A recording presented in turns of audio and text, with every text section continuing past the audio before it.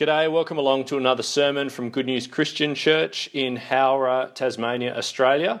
I'm Bernard Kane, I'm the pastor. Get in touch sometime at goodnewschristianchurch.org or why not come by one Sunday morning. For now, here's the sermon.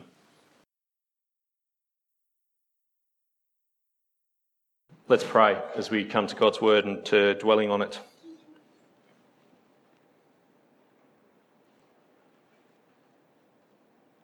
Father in heaven, as we read these Bible stories, we really are taken back to an encounter with the Lord Jesus. Not just in the sense that it's his earthly life that we're reading about, but knowing that even today it is your word to us. Our God speaks to his people. And Father, we pray, would you please grant us to be a listening people today, great hearers, not just with our ears but with our heads and hearts. Please work that in us. Please work this message that we might learn the character of our King. We pray it in Jesus' name. Amen. So folks, today we have a week kind of in between series, having just finished off Joel. We've got Paul Kupke from Kingston coming to preach to us next Sunday, and then after that we have a new series beginning. So we have this 1 week in between where we're going to take some time out to look at this topic of forgiveness. Forgiveness. Let's begin with a little story, and the point here really is just to recognise from the get-go that forgiveness, it is a messy business. It really is. It is so much more than just words on a page. It is so much more complicated than just a command to go on. Can't you just forgive and forget? If forgetting's even such a great idea. It is so much more complicated. Here's the story. In the story, Rick's marriage has pretty much fallen apart. And so he goes to see Ken, a fellow Christian, and a counsellor. Here's Rick speaking to begin with. I just can't forgive Pam's adultery, Rick said. She says she's sorry and she's begged for forgiveness, but I can't forget what she did. It's like a huge wall between us. I can't get through it. So you think divorce is the answer? Ken asked. Rick replies, I don't know what else to do. I told her that I forgive her, but I just can't be close to her again. She's depressed and has withdrawn even further from me. I'm afraid that she's going to look for intimacy with someone else again. We're both in agony, and it seems like we'd be better off divorced. I begin with such a heavy story at the outset to remind us that forgiveness, it's not theoretical, is it? It's not just analytical. Forgiveness ain't pretty. It is the stuff of real hurts. It is most needed when things are most broken, and there are all kinds of factors. He said, she said. We have our selective memories about how things went. We have our side of the story. There's family history involved, and there's personal baggage involved. There's mishearing, and then there's misinformation. There are questions about whether you even apologise to me, so can I even forgive you? Or maybe you did apologise to me, but I don't think you really meant it. It is not a flattering side of us that forgiveness exposes, uncovers. And I suspect we can at least sympathise a little bit with Peter's question to Jesus there in verse 21. Then Peter came to Jesus and asked, Lord, how many times shall I forgive my brother when he sins against me? Up to 7 times? 7 times is pretty generous, isn't it? 7 times, if someone comes to you and they stuff up again and they're seeking forgiveness again, they're repenting, 7 times. 7 times, that is pretty generous. There must be a limit, right? No one can just forgive and forgive and forgive. How could anyone do that? And so today, I want to say that if you can relate to any of that pain, brother, sister, there is a hope in the gospel for a real life that is beyond grudges and beyond that kind of hanging on to the sin of the people around us. In the gospel of Jesus, there are the resources, I believe, and I think this passage shows us, in the gospel of Jesus, there are resources to keep on drawing forgiveness out when we thought the tank was dry. Someone once said, unforgiveness is the poison that we drink, hoping others will die. And if you've been drinking that poison for many years, then today I want us to see that enough is enough. Unforgiveness kills us. It sucks the joy out of our life. It brings no glory to Jesus, as we'll see. And there is a life with God with forgiveness for you and out from you to the world. Ken could see the weariness in Rick's face. Ken speaking, I'm sure both of you are in terrible pain, Rick, but I don't think divorce is going to end it. You'll just trade one kind of pain for another. There is a way to keep your marriage together and to truly put the past behind you, but you won't find it with the empty forgiveness that you've offered Pam. Now, Rick speaking, what do you mean empty forgiveness? Rick, imagine that you had just confessed a serious sin to God, and for the first time in your life, He spoke to you audibly. I forgive you, Rick, but I can't ever be close to you again.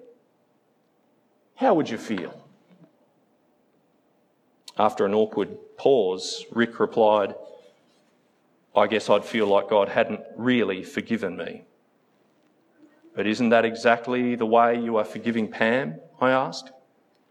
Yep. From this point on, the story goes on and on.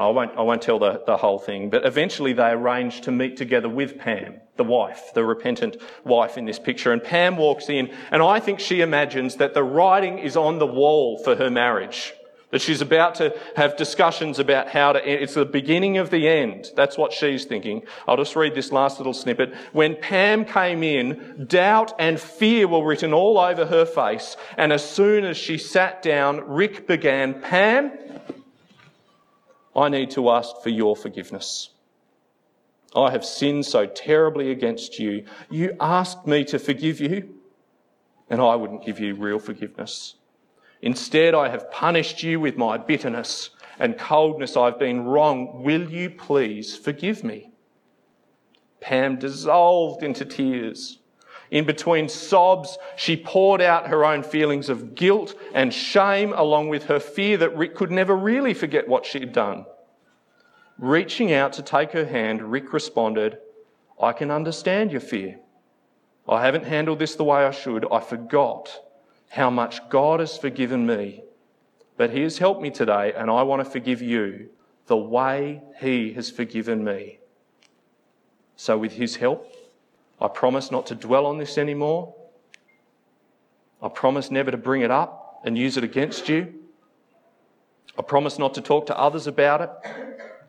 And I promise not to let it stand between us. And Rick wrapped his arms around Pam, and they cried together for several minutes.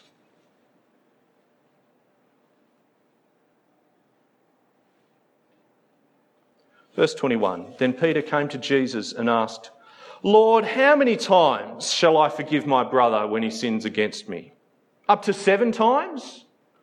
And Jesus answered, I tell you, not 7 times, but 77 times. Brothers and sisters, the first thing that we've got to know about forgiveness in the kingdom of God is that lavish forgiveness, all-out forgiveness, no holds barred forgiveness, that is a God thing and it is not an us thing. We wouldn't come up with that. It is a God thing and it starts with Him. It starts with the King of the kingdom. Please read along with me.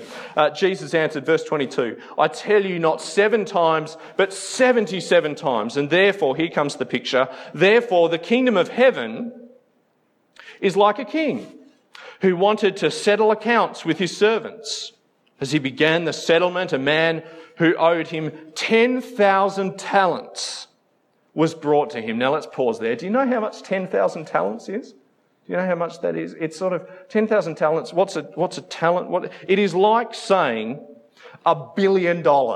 You know, a stupendous amount. So a talent is like the highest unit of currency that they had going, and 10,000 is like the biggest number that they had going, right? So it's like $1 billion. A man who owed $1 billion was brought to him, and verse 25, where do we go? Since he was not able to pay, well, no surprise there, the master ordered that he and his wife and his children and all that he had be sold to repay the debt.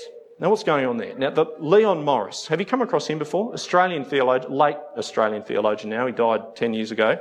He points out, look, repay the debt, that little phrase at the end there, that is generous talk to begin with. That's not really what... A few slaves and their possessions does not amount to $1 billion. The point, says Leon Morris, the point is that the man was being punished for his offence. Not that he was fully reimbursing the king for what he had lost. The sale was a gesture, not a settlement. And so in desperation, verse 26, the servant fell on his knees before him. Be patient with me, he begged, and I will pay back everything. The servant's master took pity on him, cancelled the debt, and let him go.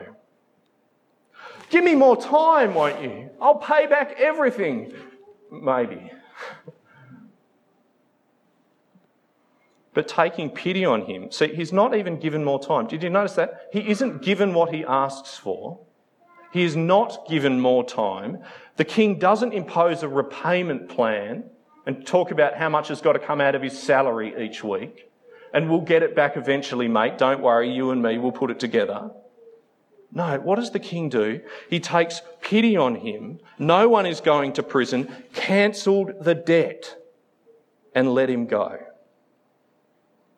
Now, I've got to tell you, I have a hard time with this verse. Why? I have a hard time wrapping my head around it. Not so much my mind, but my heart, do you see? Because we know what the picture's about, don't we? We understand how it's supposed to match up to reality. Do I, in my heart of hearts, do I believe that this is the kind of debt that God, the God of the universe, has forgiven me in Christ? That this is the character of God, the King, over the kingdom of God. This $1 billion unpayable sum, do I believe in my heart that that is the scale of the debt that I have run up before God? I believe it in my mind. Sure, yep, I'm a sinner and I could tell you about it. I won't burden you with telling you about all the things that I've done, this and that and whatever else. It's in my head, but is it in my heart? Do you see the problem that we have connecting with this parable? The heart is deceitful, as we heard from Jeremiah. Isn't one of the reasons that we struggle to forgive our fellow man, our brother and sister, precisely because that logic hasn't made the journey, has it? From my head to my heart. So I don't feel myself in that situation before the king.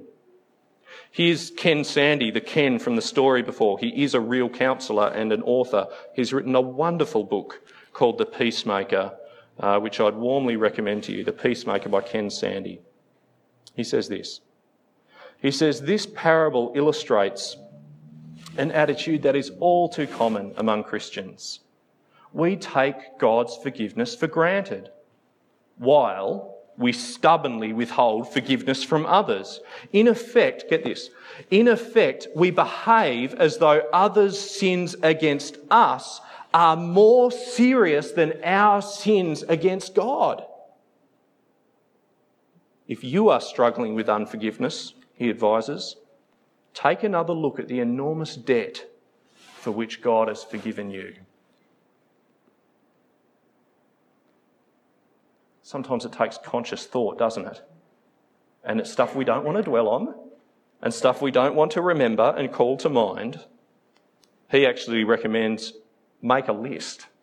If you're struggling with this, get out a piece of paper, stuff I've been forgiven for at the top, and start writing. See how you go. Chances are that sin that your brother's made against you, it'll seem pretty small pretty soon. But when that servant went out, verse 28, he found one of his fellow servants who owed him 100 denarii.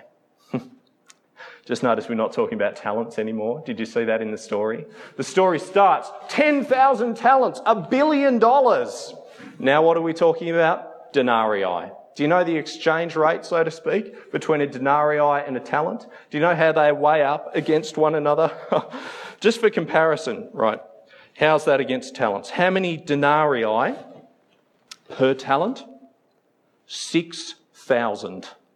1 denarii is worth a man's wages. So, a debt of 100 denarii, yeah, that's substantial. 3 months' wages. What does that equate to? Something like a car loan, something like that? I don't know, it depends on how much you spend on your car, I suppose. But do you see what I mean? 3 months' wages, thereabouts. 100 denarii. What is 1 talent? 6,000 denarii. So let's do the maths here. I can see the maths mind's churning. How much is 10,000 talents worth?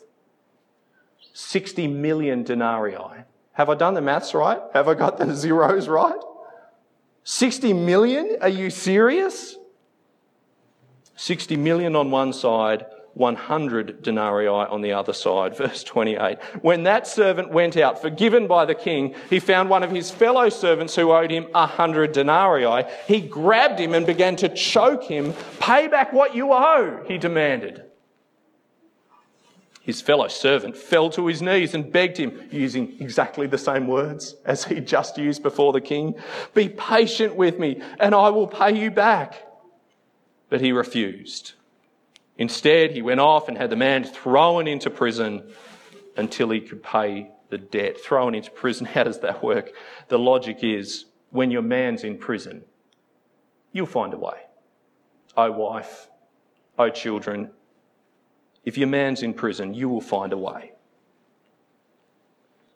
I'd just like to read on to the end.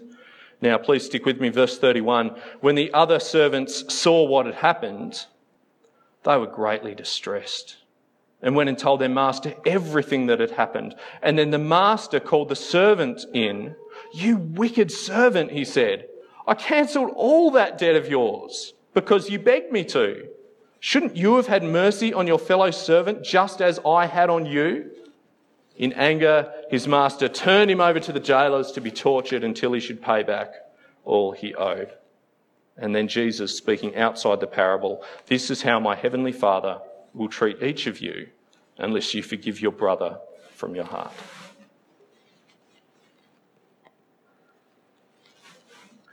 May I just draw your attention to one little phrase in there, which I think kind of unlocks the logic of this passage that Jesus is wanting to set before us. It's at the end of verse 33 there, one little phrase. Take another look there, end of verse 33.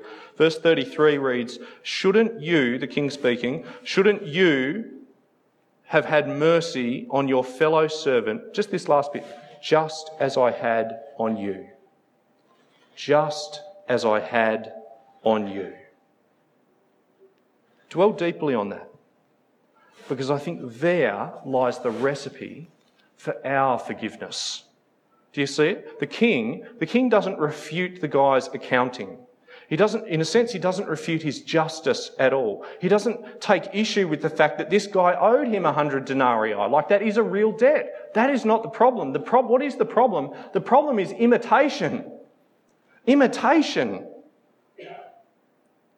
The king sets the tone for his kingdom, and this guy has effectively just voted himself out of it. You of all people ought to know. You of all people ought to know what my kingdom is all about. You have just experienced it. So tell me, why should I let you loose amongst the citizens of my kingdom with a heart like that? Tell me why you should have a place in this kingdom of mine with a heart like yours. I wonder if you've ever thought about your place in the kingdom of God like that. I wonder if you've ever thought about your place just in church like that. Do we derive our character from the character of our King? Oh, what a forgiveness we've received from him. Now, I'm not suggesting for a moment, that the way that you get into the kingdom is through being forgiven. No. We must understand. The wicked servant, he was forgiven by the king when? By the king first, wasn't he? He received forgiveness first and then he had to learn it. I think that's significant. You start, friends, by coming to Jesus to receive forgiveness from all of your sins. You must start there, and if you haven't started there, you must start there. Don't try to forgive other people without receiving the forgiveness of God in Christ. But as Christians, does our heart reflect our King's heart, just as I had on you? Lord, how many times shall I forgive my brother when he sins against me? Up to 7 times? Oh, Peter. I tell you, not 7 times, but 77 times. Why? Because forgiveness is what my kingdom's about, Peter. Because forgiveness is what my kingdom's built on. Because it's the only reason that you're a part of it, Peter. So let me ask you this morning. Has forgiveness taken root in your heart? Is it a plant in your heart that is growing, that is thriving, that is flourishing? Oh, there may be setbacks along the way. It might look pretty dead at times and then spring back. Do you nurture it and cultivate it? Do you want to see it flourish in your life? Forgiveness. Is it growing and is it thriving, or is forgiveness largely a stranger to your heart?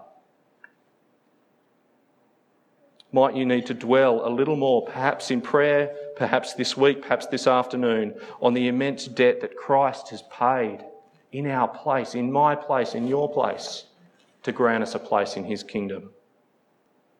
I think that'd be time well spent, wouldn't it? Just imagine the kind of community that we'd be if we really captured the King's heart on this. Not 7 times forgiving one another, 77, 1,000,000, doesn't matter. Imagine fathers with our children if we didn't tire of forgiving them even after 77 times. I tell you what, that'd be a household worth being in. Imagine with your friends like this. Imagine with your colleagues like this. In fact, imagine, and you'd have to tease out how this works, but imagine with your clients like this. Now, I know there's business reasons, you have to think this through, but is the real reason that you want to put the screws on that contractor or that client not really because they've done the wrong thing, but because there's no forgiveness in your heart? Do you see what I mean? You've got to tease it out in every situation in life, even in the workplace. Imagine forgiving colleagues.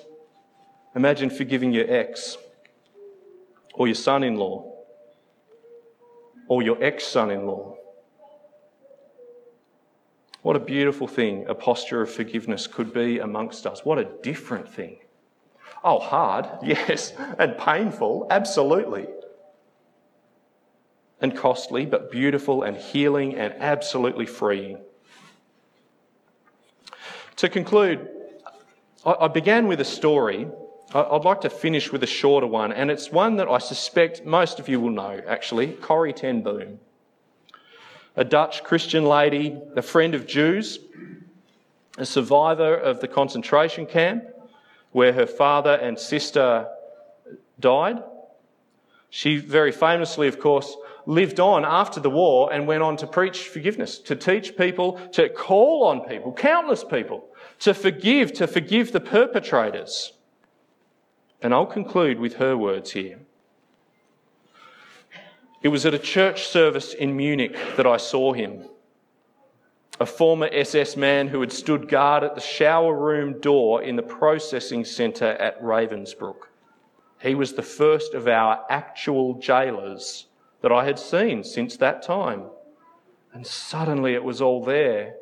The room full of mocking men, the heaps of clothing, Betsy, that's her sister, Betsy's pain-blanched face. He came up to me, the man. He came up to me as the church was emptying, beaming and bowing. "How grateful I am for your message, Fraulein," he said. "To think that, as you say, he has washed my sins away." His hand was thrust out to shake mine. And I, who had preached so often to the people in Bloomendale the need to forgive, kept my hand at my side. Even as the angry, vengeful thoughts boiled through me, I saw the sin of them. Jesus Christ had died for this man. Was I going to ask for more? Lord Jesus, I prayed, forgive me and help me to forgive him. I tried to smile. I struggled to raise my hand. I could not. I felt nothing, not the slightest spark of warmth or charity. And so again, I breathed a silent prayer. Jesus, I prayed, I cannot forgive him. Give me your forgiveness. As I took his hand, the most incredible thing happened. From my shoulder, along my arm, and through my hand, a current seemed to pass from me to him, while into my heart sprang a love for this stranger that almost overwhelmed me. And so I discovered that it is not on our forgiveness, any more than on our goodness, that the world's healing hinges, but on his. When he tells us to love our enemies, he gives, along with the command, the love itself. How about we pray?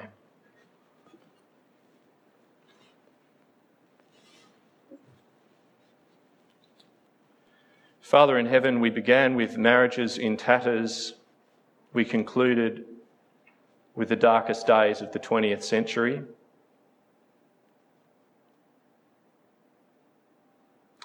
We look to you, Father, as the one who can cultivate forgiveness in our hearts. It is beyond us. We recognise our need before you, our deep need. We recognise what a beautiful thing forgiveness is. And Father, we recognise that we can't do it on our own. Our hearts are turned inwards, not outwards. Father, have mercy on us. Thank you so much for the riches that we have in Christ, that endless store of forgiveness that we have in him that isn't 7 times, it is 77 times, it is 1 billion times. Father, thank you so much for the forgiveness that we have in our Lord Jesus Christ, and we pray, would you impress that upon our hearts this day? Father, would you impress it on our hearts the very next time that we need to see it there? The very next time a brother or sister sins against us and asks for forgiveness. Father, we need your mighty work, for you give the command, but you also give the love. We pray that you would do that mighty, amazing, miraculous thing in us this day. For Jesus' sake, amen.